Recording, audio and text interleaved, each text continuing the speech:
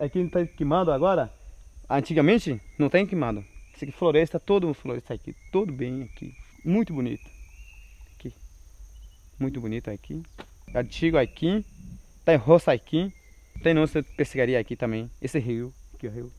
Agora não tem peixe. Jogando veneno no fazendeiro aqui. Por isso tem morreu um mato. Tem queimado também. Pegar fogo, vai. Que cresceu.